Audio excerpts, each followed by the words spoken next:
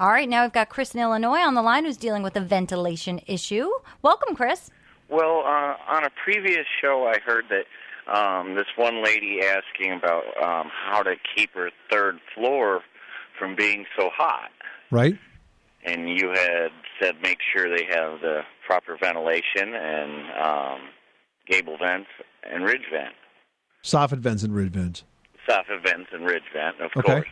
Right. And what about installing a thermostatically controlled power vent to help that in the summer months keep that heat out? Right. Only if you do not have central air conditioning is that a good idea. And here's why, Chris. If you use an attic fan, that's what you're talking about. If you use an attic fan and it's on a thermostat and only comes on when it gets, say, over 100 degrees up there, if you have central air conditioning, it will pull so much air out of that attic that it depressurizes and then reaches down through all the little cracks and crevices in the walls, around pipes and around molding and where wires come through. And it's actually been shown to steal air-conditioned air from the interior space.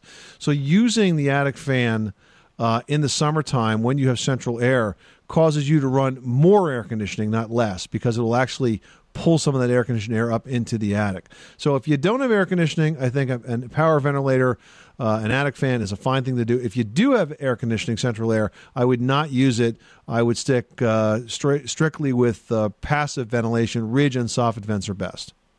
All right. Well, great. That answers everything. All right, Chris, good luck with that project. Thanks so much for calling us at 888 Money Pit.